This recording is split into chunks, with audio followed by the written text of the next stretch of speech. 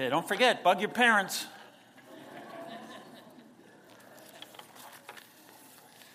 Okay, so we've been in a certain portion of the Bible this summer as we're working our way. And you know, some parts of the Bible are what are called apocalyptic. And what it means is that they're about historical events, but those embedded in those historical events, God has revealed the future. So apocalyptic literature, it's called. There's certain parts of the Bible that are apocalyptic like that. And the portion of the Bible that we're studying this summer, known as the book of Daniel in the older part of the Bible, is that kind of literature. And so when you understand it, it really helps us understand what's going on, what's really going on from God's perspective in our day and what will happen in the future. And, Don Greer is kind of an artist, and he really helped me. He said, you know, most pictures, when you paint a picture, have a background and a foreground, right? You have a background, and it's the sky and the mountains or whatever, and then you have a foreground, it's a house and whatever.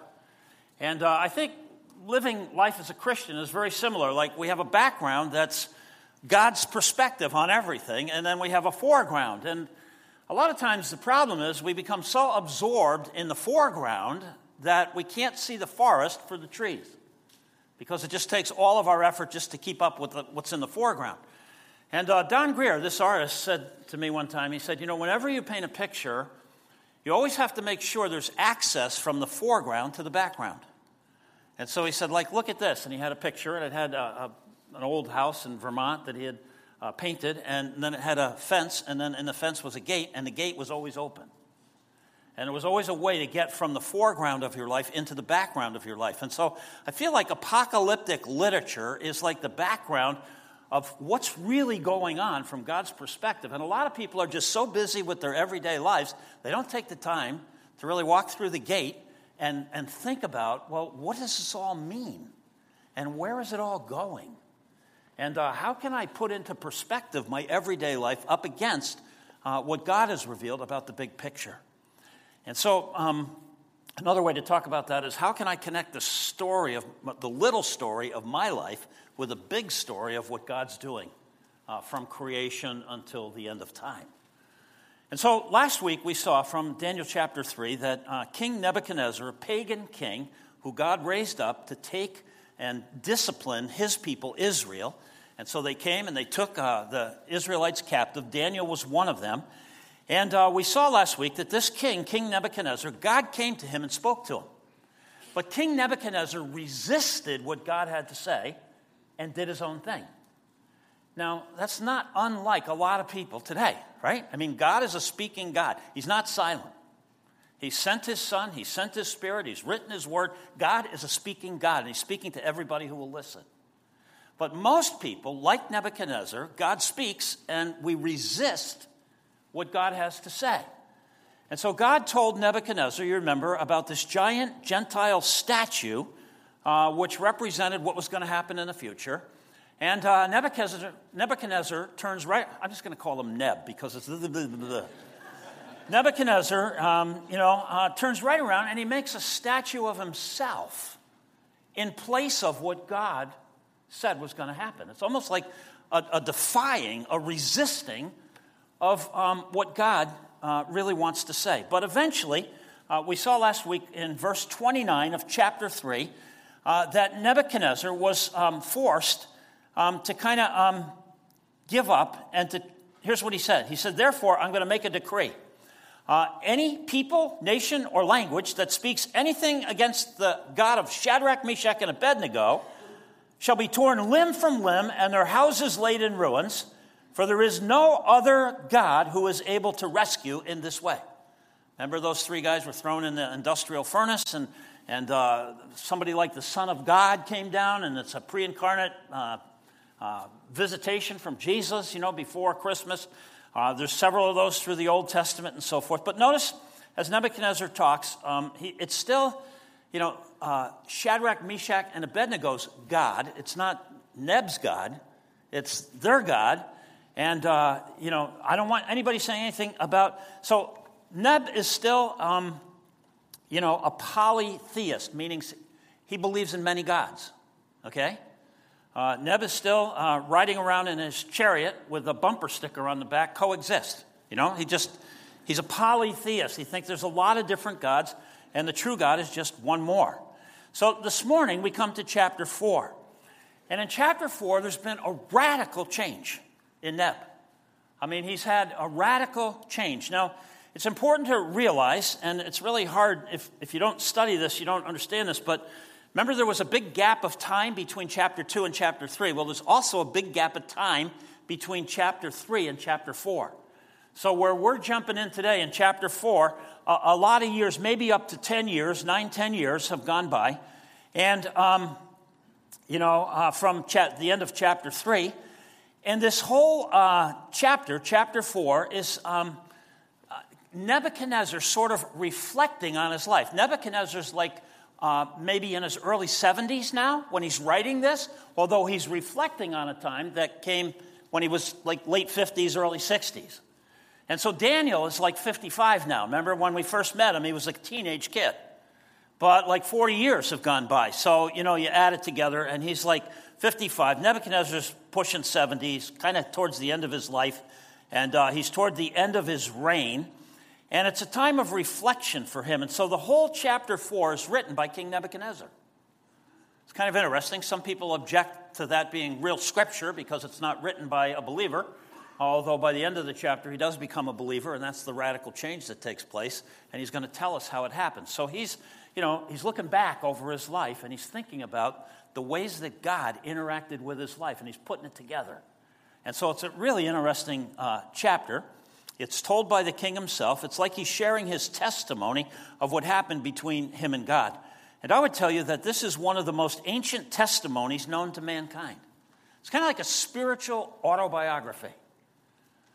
Pastor Dan is associated with this group that helps people do spiritual autobiographies. And if you've been in a small group with him, you've probably been through this process. But you just sit down and you think about how God has interacted with you from as far back as you can remember all the way up to the present. And you just think, like, how has God orchestrated? Who did God give me for parents? What experiences have I had? What has God taught me along the way? How did he do it? And so on. And that's what this is, like a spiritual autobiography.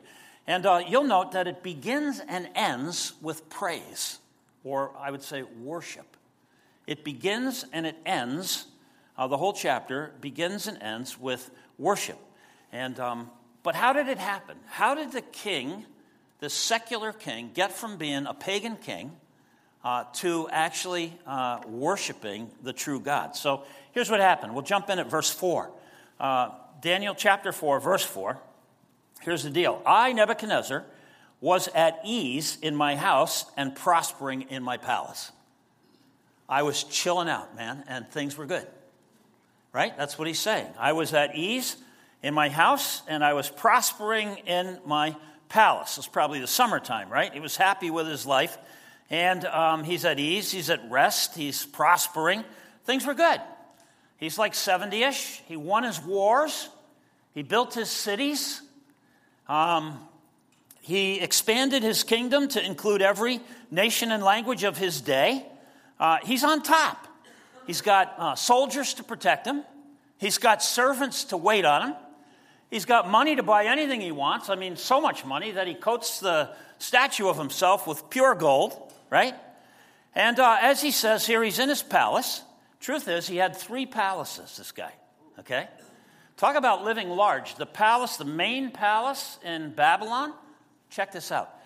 The main palace in Babylon covered 6 square miles. Not acres, miles, okay? So I clocked it this morning from the Route 8 connector on 95 to church, all the way to church, is only 4 miles. I think you'd have to go into the middle of Westport before you had 6 miles. So imagine 6 miles, 6 miles, 6 miles, and 6 miles. That's the chunk of real estate that his palace was on. And not only that, it had a moat, okay, 50 feet deep, okay, that was fed by the Euphrates River, which ran through his property, all around the place, real big, thick walls. And his palace, where he lived, was home to one of the 7 wonders of the ancient world. He had built the Hanging Gardens, the famous Hanging Gardens of Babylon. Okay?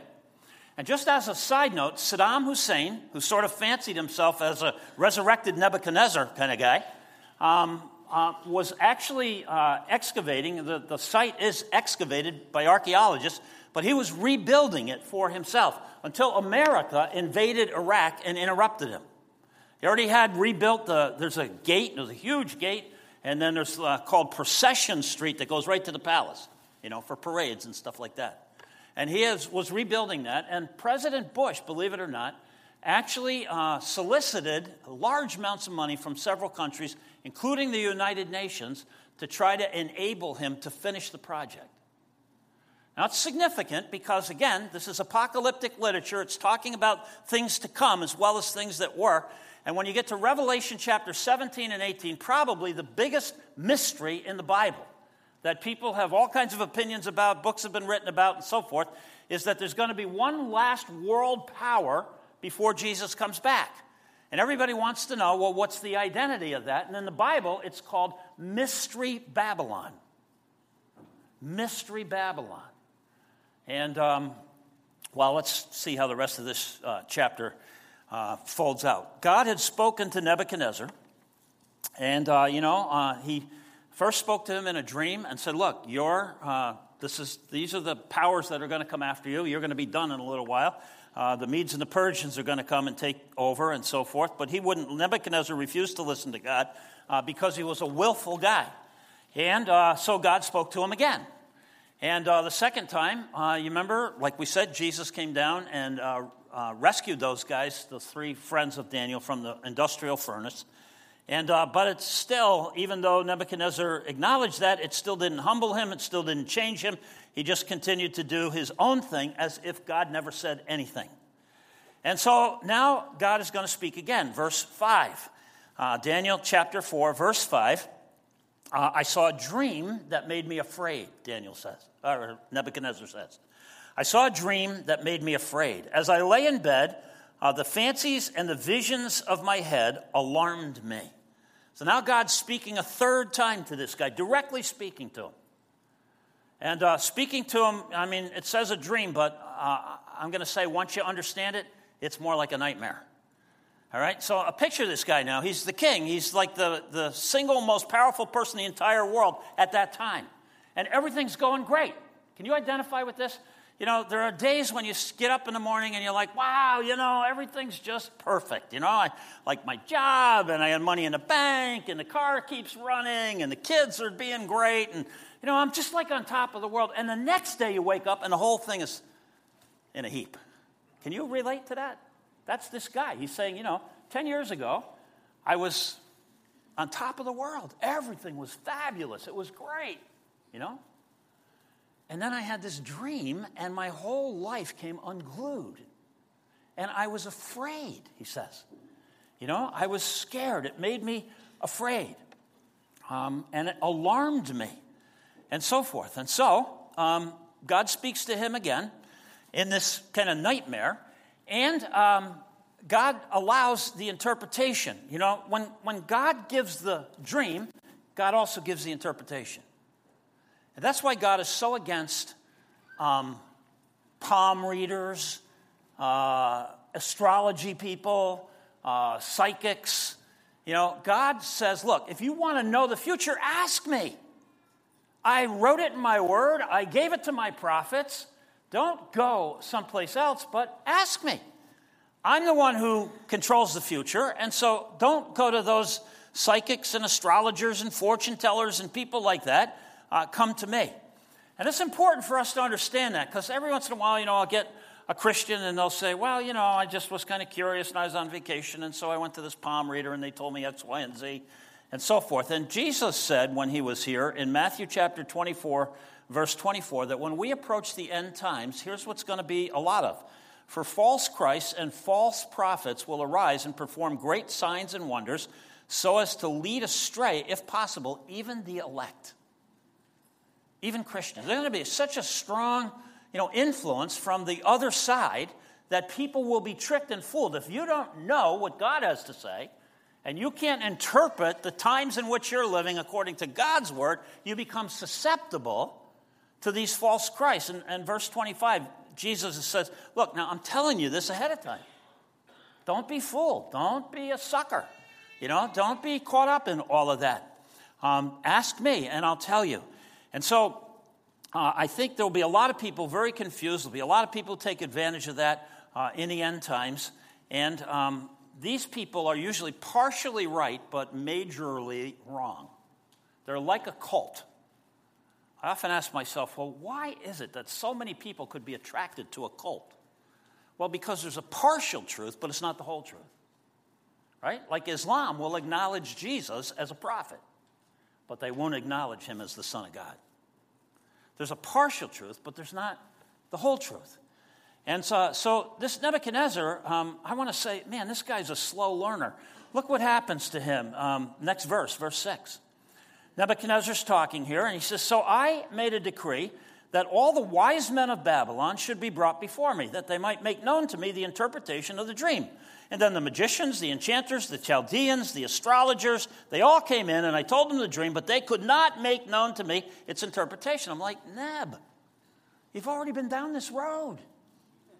Why are you calling all of those turkeys in? They couldn't do it the first time. What makes you think they're going to do it this time? Why didn't you just call Daniel right off the bat? Next verse, they can't do anything. And so, verse 8 says, at last Daniel came in before me, he who was named Belteshazzar after the name of my God, remember he renames the people according to his God, and in whom is the spirit of the holy gods. So it's like I called all of these guys in, and I think, well, why didn't you just call Daniel right off the bat? And it occurred to me that probably the reason that he didn't call Daniel right off the bat is because he probably didn't want to hear directly from God. Sometimes I ask myself, why is it that people don't read the Bible? And of course, if you ask them, they always say, oh, well, I don't have time, I'm busy, blah, blah, blah. That's not really true. Tell yourself the truth. The truth is often, I don't want to hear directly from God. If you tell me something, if the pastor says something, I can disagree with him. But if I read it in the Bible myself and the Spirit of God convicts me about the truth, now what am I going to do? So I just stay away from it. And I just get it all secondhand. I don't want God himself to actually speak to me because I know there's no way out from that. And perhaps Nebuchadnezzar called all those other people in. I mean, he did the exact same thing the first time God gave him a dream, and so why would he do that again? Anyway, that's what he does. But eventually he has Daniel come in, and it's very interesting that he acknowledges that Daniel is the head guy. And not only that, but he notices that the Spirit, the Holy Spirit of the holy gods is in Daniel. Now, the word holy just means different. It means set apart. It means unique. Now, out of all the gods that Nebuchadnezzar talks about, this is the only God, Daniel's God, that he refers to as holy. In other words, what Neb is recognizing is that there's something very different about Daniel's God than all the other gods. It's starting to dawn on him that Daniel's got something. Now, in other places, we've already seen, Nebuchadnezzar calls God the God of heaven.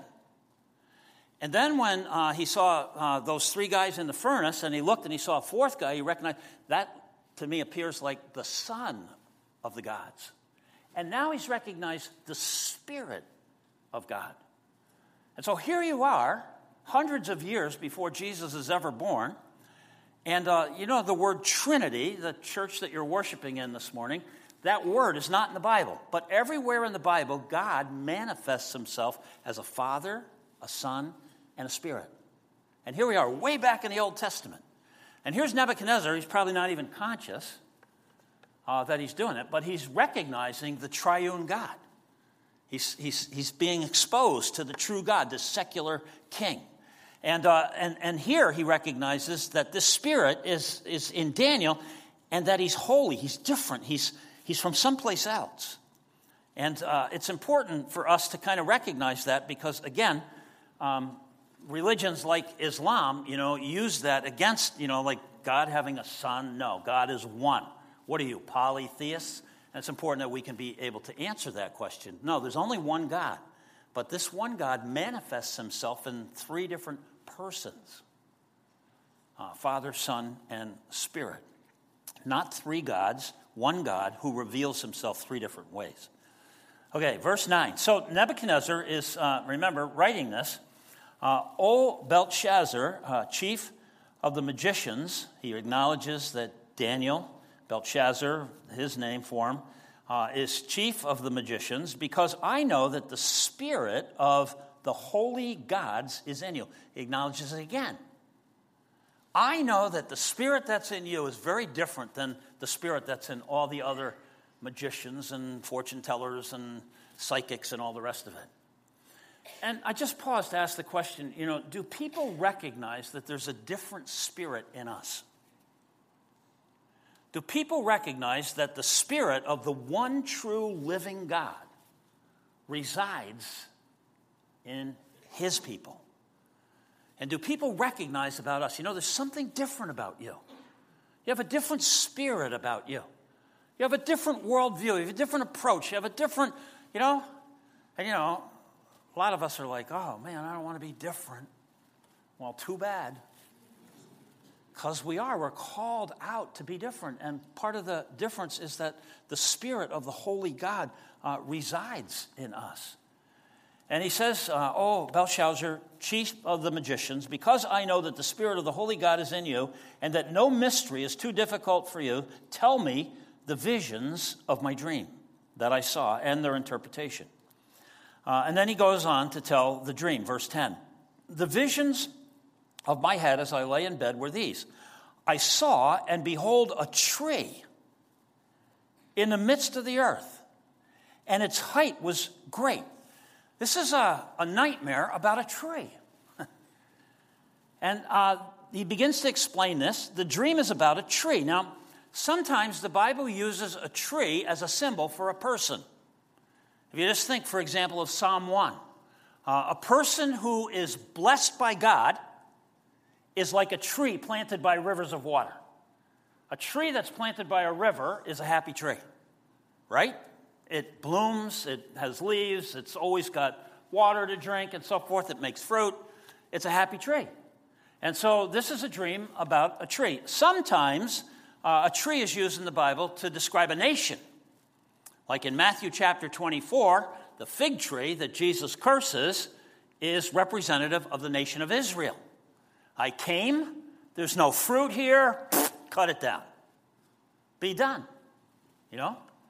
And so sometimes it's about a person, sometimes it's about a kingdom or a nation, but trees are used like that. So look what happens in this dream, verse 11. The tree grew and became strong, and its top reached to heaven, and it was visible to the ends of the whole earth, the whole known world. Had something to do with this tree. Its leaves were beautiful, its fruit was abundant, and in it was food for all. The beasts of the field found shade under it, the birds of the heavens lived in its branches, and all flesh was fed from this tree. This is the dream. Now he's, relaying the dream. It's about Nebuchadnezzar and his kingdom. It's about his fame and his power and his authority and his accomplishments. It's about Nebuchadnezzar's kingdom feeding the whole then known world. It was a splendid kingdom. It was an abundant kingdom. It was a blessed kingdom. God blessed Nebuchadnezzar so he could provide his creation with food and so that he could discipline his own children, the nation of Israel. And so Nebuchadnezzar's kingdom grew massively. But, watch this, things are about to change. Verse 13. I saw in the visions of my head as I lay in bed, and behold, a watcher.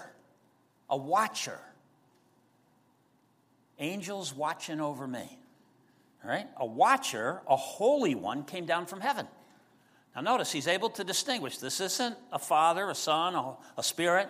This is an angel that comes from heaven. We know in chapters 8 and 9, the angel Gabriel, one of the lead angels, comes and visits Daniel directly and reveals visions to him about the future. But this is an angel that he saw in his dream or in his nightmare. And he calls him a watcher. A holy one came down from heaven. I don't know about you, but I don't know how you feel about angels. You know, we talk about guardian angels and that people have an angel watching over them. And maybe you've had experience. I've talked to people, several people who've had different experiences who are convinced, you know, that at certain junctures in their life, there was an angel that came down and protected them from this or that. And it was a great assurance for them when the angel didn't protect them, that something happened that was a disaster. They had confidence that the angel was watching over, and somehow it was the will of God for his purposes to allow whatever it is that came their way to happen. Otherwise, the angel would have prevented it. And so you might think about, in your life, different things that have happened to you, and just ask yourself how God might have been involved. The word angel, by the way, translates into messenger. Messenger, that's what the word angel actually means. It's a messenger from God. A messenger. That's primarily the role of an angel. And this angel came down, a watcher, a holy one came down from heaven, verse 14. He proclaimed out loud, and he said this, "Chop down the tree." Uh-oh. Chop down the tree and lop off its branches, strip off its leaves, scatter its fruit. Let the beasts flee from under it, the birds, from its branches, but leave the stump and its roots. Whack down the tree. Nebuchadnezzar and his kingdom are about to go through the chipper. Lop off the branches, scatter the leaves, get rid of the fruit. Your kingdom's about to be done. And so, pretty interesting. This watcher from heaven, this angel, and again, apocalyptic literature, when you go to the book of Revelation, there's angels all over the place. I counted 35 different angels in the book of Revelation. So when it comes time for the end times and the judgments of God, there's 7 angels that blow the trumpets, there's 7 angels that dump the bowls of God's judgment. Angels are involved in a major way in the end times. And so that's going to ramp up. It's going to come a time where that angelic activity, and again, this is all, Nebuchadnezzar is sort of a type of Antichrist that is given to us so that we can understand something of what it's going to be like at the end of time. And so the Bible is very clear about this, that angels will be very active at the end times. And they're especially involved in bringing God's judgment. And so this watcher angel comes and says out loud that you, Nebuchadnezzar, and your world power, your kingdom, is going to be cut down like a tree. And it's going to be a disaster, okay? But guess what? It's not going to be permanent. He said, chop down the tree, lop off its branches, strip off its leaves, scatter its fruit. The beasts, the birds take off, but leave the stump of its roots in the earth, bound with a band of iron and bronze, amid the tender grass of the field. Let him be wet with the dew of heaven. Let his portion be with the beasts in the grass of the earth. Let his mind be changed from a man's, and let a beast's mind be given to him, and let 7 periods of time pass over him. Now notice verse 15 especially. Leave the stump of its roots in the earth, bound with a band of iron and bronze, amid the tender grass of the field. Now watch. Let him. We shift from a tree to a person. The vision is of a tree, but in verse 15 we go from a tree to a person. Remember we said that a tree can often be representative of a person. And you notice here that the angel starts to talk about this tree as a him. The dream is about a man. The tree is not an it, it's a person. It's a man, it's a him. The dream is about a man, and it's about Nebuchadnezzar personally. And this man, Nebuchadnezzar, is going to suffer a mental breakdown. He's going to encounter a mental disability. And when you read it and see what happens, it's very sad, but he's going to lose the mind of a human being, and he's going to instead have it replaced with the mind of an animal. Okay? And for 7 periods of time. And when you look this up, if you Google it, you can find it. There's actually a disease called boanthropy. Boanthropy. It's where a person thinks that they are a bovine. like a cow or an ox. And they start to eat grass, and they start to walk on all fours, and it's an actual psychiatric disorder. And so that's what's going to happen, and you'll notice there in the second part of verse 16, his mind's going to be changed from a man's to a beast, and 7 periods of time are going to pass over him. When you do the math, you find out that 7 periods of time is 7 years. 7 years this lasts for Nebuchadnezzar. And that's important because there are other portions of Daniel, when we get into the prophetic sections, where time is measured. It's called times. Time, times, and a half time.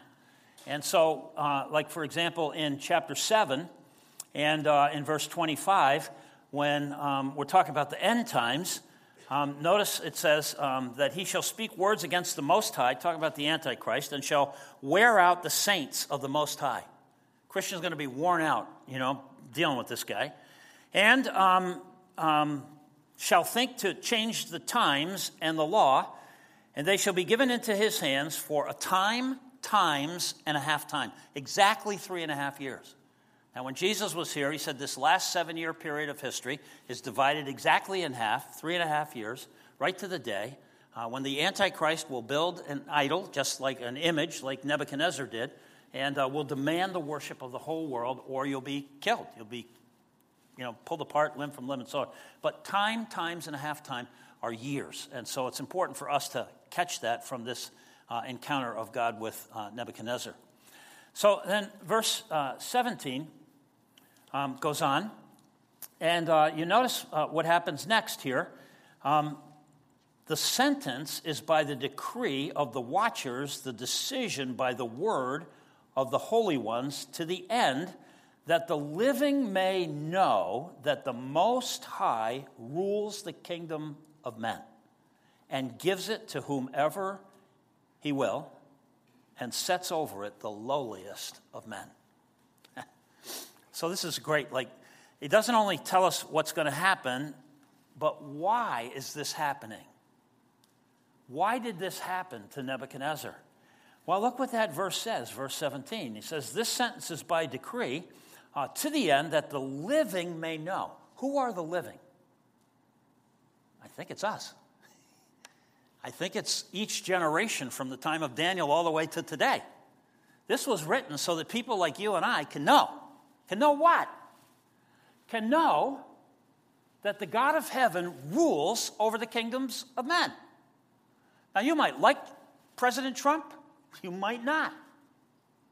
You might have voted for Hillary Clinton. You might not have. But the really important thing for you to know is that stuff doesn't happen by accident. That the God of heaven is overseeing the kingdoms of men, the nations of people, toward his own ends, and there's nothing you can do about it. And it's either a comfort. If you're a believer, you're like, oh, I am so glad this is all in somebody's hands that's responsible.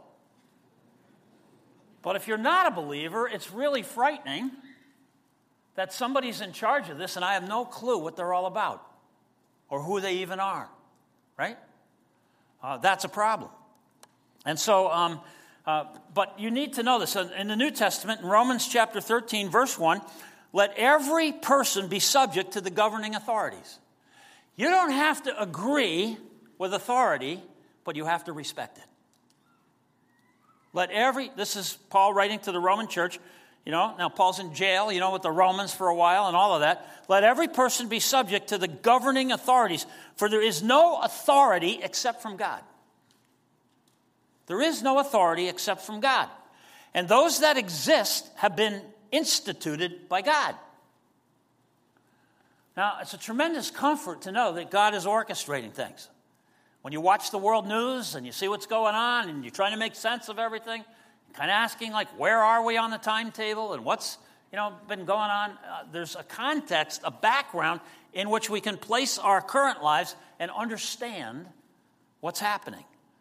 Thanks to this book of Daniel as well as other parts. And notice, what this is all about is not about Neb being a great leader. Look what Neb finally admits, that this God sets over his kingdoms the lowliest of people. He's in the process of being humbled here, right? He's in the process of being humbled. He's saying that this God who set him, that he is nothing compared to this God. He's finally starting to get the picture. He's finally getting the idea that he doesn't really have the power. He doesn't really have the control. He doesn't really have the authority that he thinks he does. He's been given it by God. It's not about Nebuchadnezzar being a great leader. He sets over his kingdom sometimes the lowliest of people. And Nebuchadnezzar is admitting that he's finite, that he's weak, that he's one of the lowliest of creatures, right? And again, he recognizes that there's a different spirit in Daniel, verse 18. This dream I, King Nebuchadnezzar, saw, and you, O Belshazzar, tell me the interpretation, because all the wise men of my kingdom are not able to make known to me the interpretation, but you are able, and here he goes again, for the spirit of the holy gods is in you. Holy, separate, unique, set apart, different. Like I had all these other people, have all these other gods, but your God is something special, something different. So he's beginning to recognize that. And again, he's writing this, you know. There's something different about the spirit that's in Daniel. And verse 19, so now Daniel is going to respond, okay, to the king's nightmare. So Daniel, whose name was Belshazzar, was dismayed for a while. Daniel was blown away. Daniel listened to the dream. He understood it instantly, what God was saying. And he was blown away by it, and his thoughts alarmed him. Because here's Daniel, now for the last, 40-something years. He's been living with King Nebuchadnezzar. He's been one of his top guys. Life has been going on. The king has been accomplishing all this stuff. And so Daniel, or Belshazzar, answers, and he says, my Lord, may the dream be for those who hate you and its interpretation for your enemies. He's like, I wish this was about your enemies. I really wish this was about somebody else.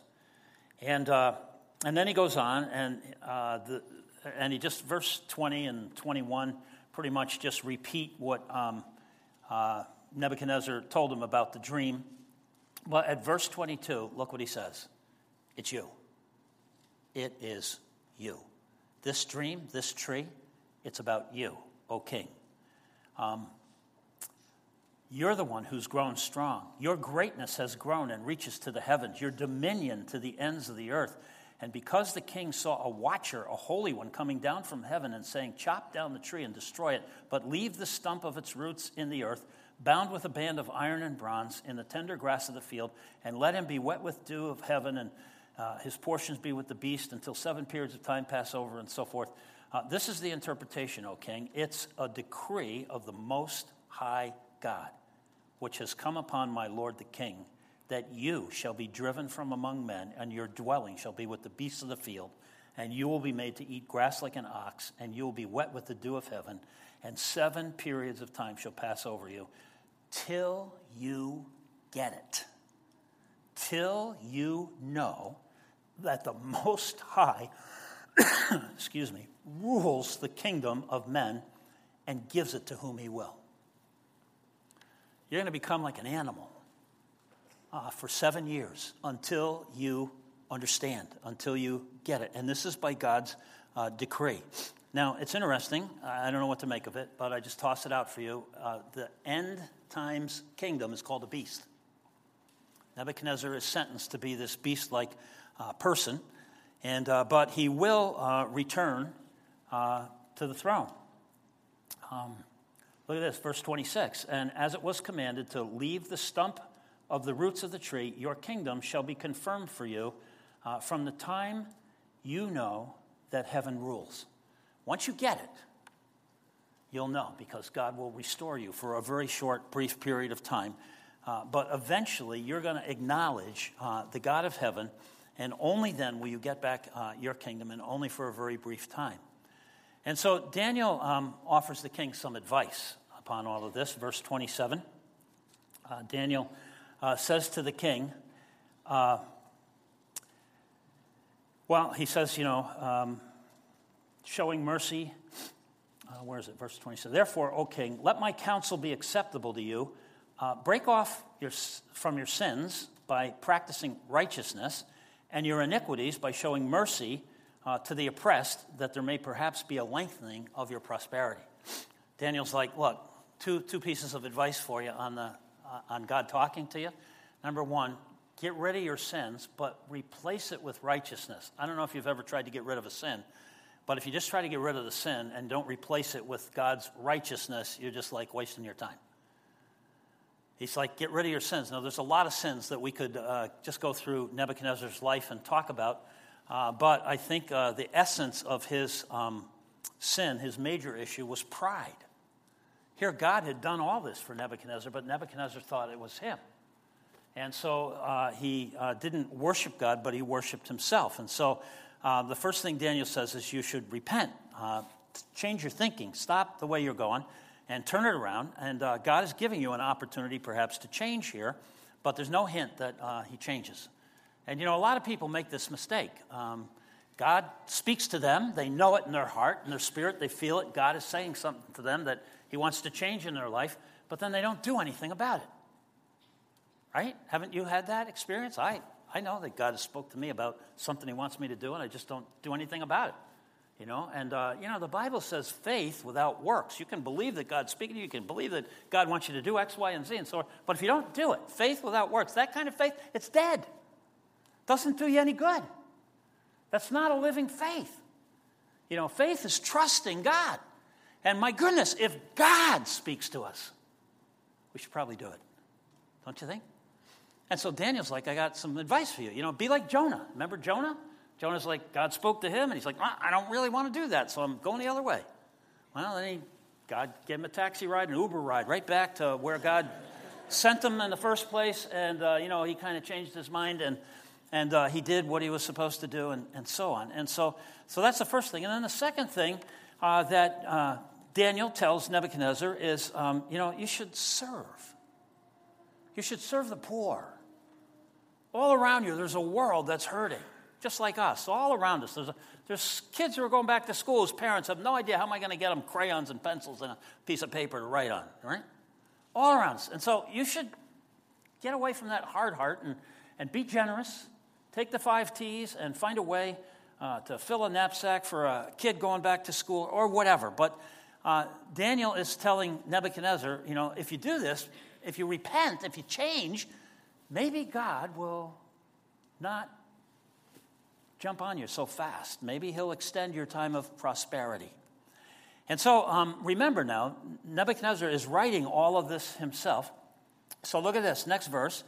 All of this came upon King Nebuchadnezzar. Verse 29, at the end of 12 months. So God speaks, Daniel interprets, 12 months later. Now, I know you've done this, right? Because I've done this.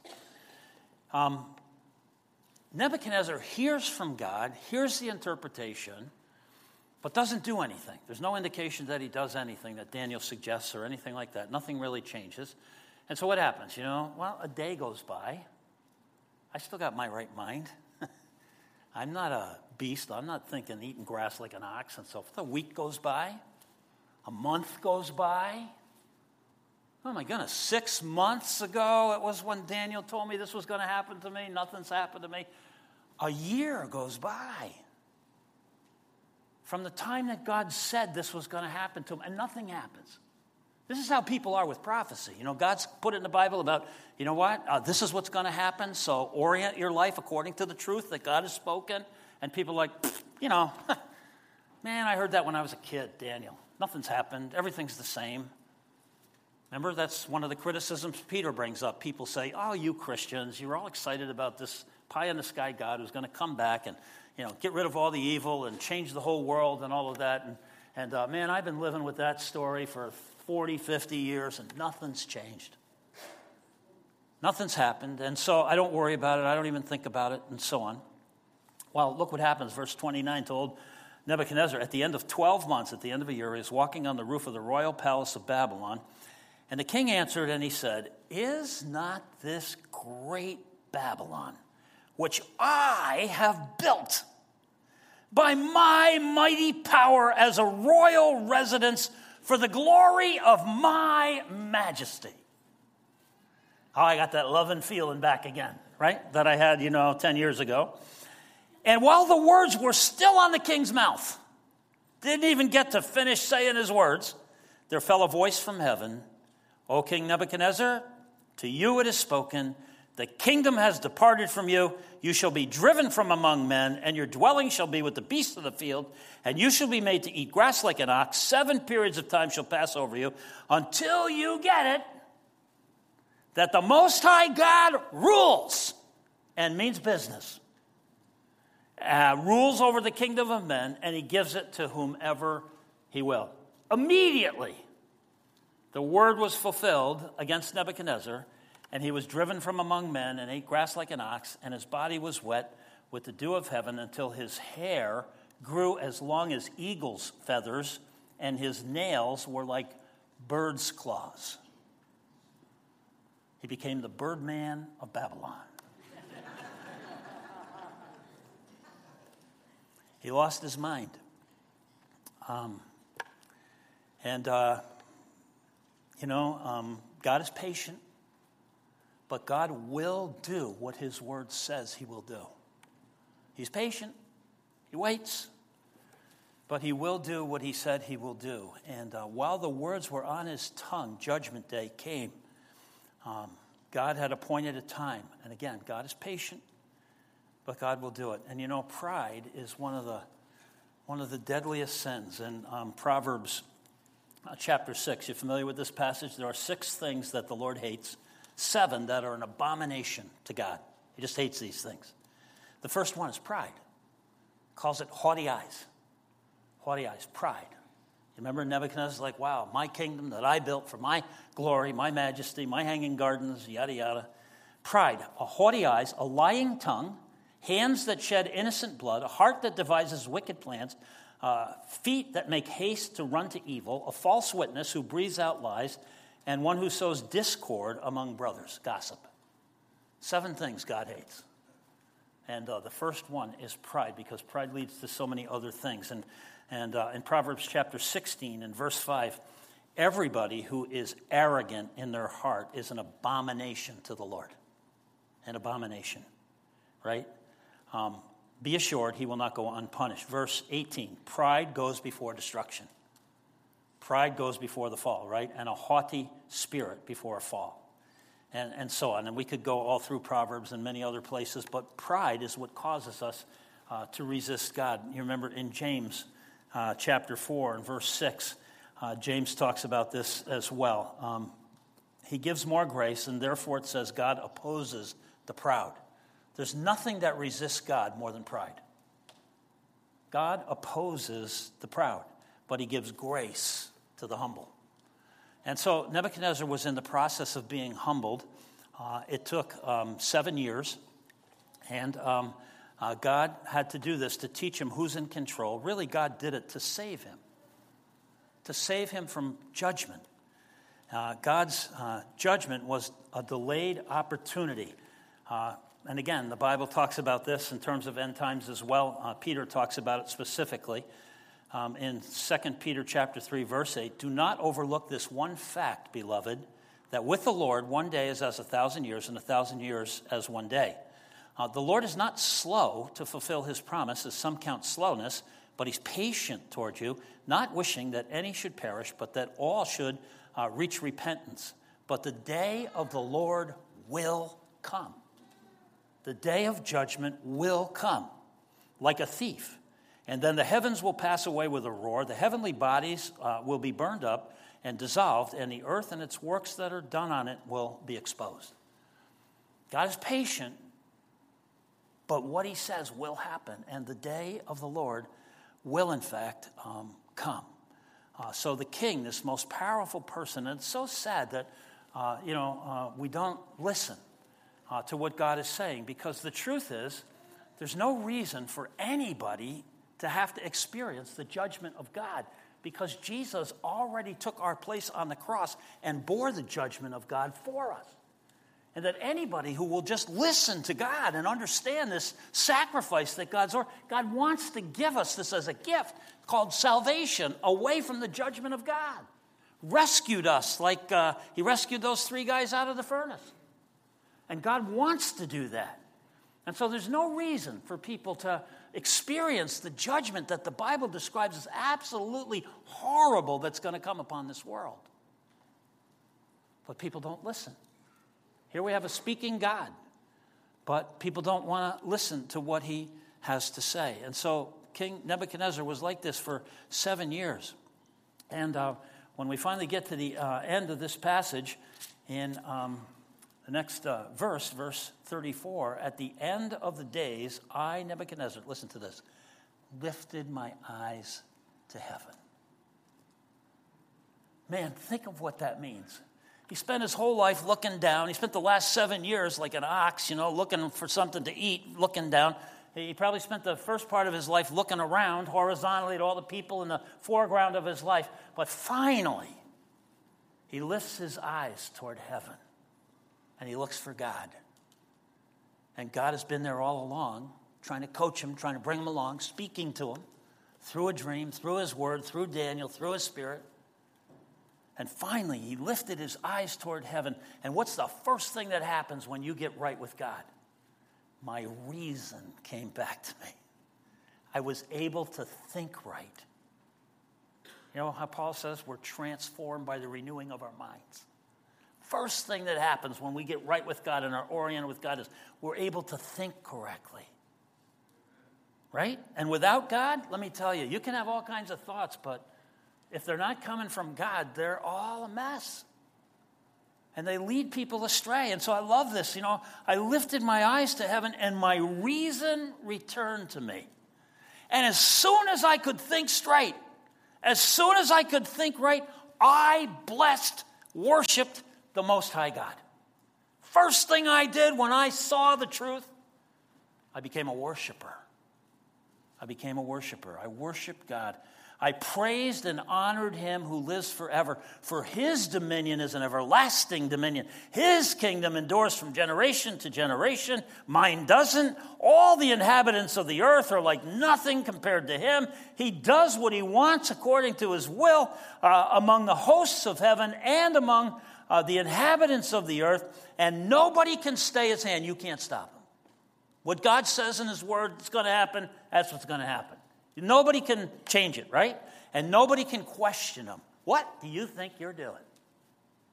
Because he's God. And so here, finally, Nebuchadnezzar gets his right mind and all of a sudden his right orientation, and he becomes a worshiper of God. And now all of a sudden, Nebuchadnezzar can't say enough good about God. Wow. So if we go all the way back to the very beginning of chapter 4, let me just read this and we'll end with this. But King Nebuchadnezzar, to all peoples, nations, languages that dwell in all the earth, this is King Nebuchadnezzar now. Peace be multiplied to you. You see the transformation? This is the guy who's like, if you don't do what I say, I'm going to tear you limb from limb. I'm going to burn your house down. I'm going to throw you in the fiery furnace and make toast out of you. This is the guy. And now he's like, to all my people and all my kingdom, may peace be multiplied to you. Because he's had this experience. He's been transformed by the very life of God. Peace be multiplied to you. I mean, it's a huge change, from who he was. And then look what he says. Peace be multiplied to you. It has seemed good to me to show the signs and wonders that the Most High God has done for me. This whole thing is a testimony about how God interacted with him. A spiritual autobiography. How great are his signs, how mighty his wonders. His kingdom is an everlasting kingdom, and his dominion endures from generation to generation. Nebuchadnezzar finally got it.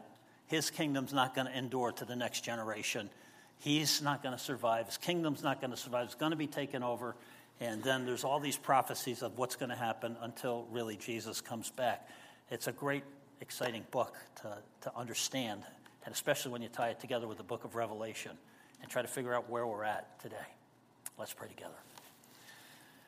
Heavenly Father, when we think that, 600 years before Jesus even came into the world, you began to orchestrate all of this to the point where Daniel and this King Nebuchadnezzar would write all this down for people like us, the living, so that we could understand the background of our lives, that there's more going on in the world than just our little story, and that there are things that are more important, Father, than just the little incidents that keep happening in our lives, and that you are at work drawing us to yourself and wanting to remake us after the likeness of Jesus, your perfect Son. And so you leave it to us, Father, as to how much we're going to cooperate and how much we're going to listen and how long it takes for us to hear and to surrender and to give up control like Nebuchadnezzar and to recognize that there is a God in heaven who controls the affairs of man. And once we recognize that and we're willing, Father, to surrender control of our lives to you and trust you more than we trust ourselves, then we begin to experience the blessings that you have for us. And the promises become real to us about the life that you have for us to live both now and on the other side of this life. And so we thank you, Father, for the richness of your word. We thank you that you're such a faithful, dependable God that we can take you at your word and yield ourselves to it. For Jesus' sake we pray. Amen.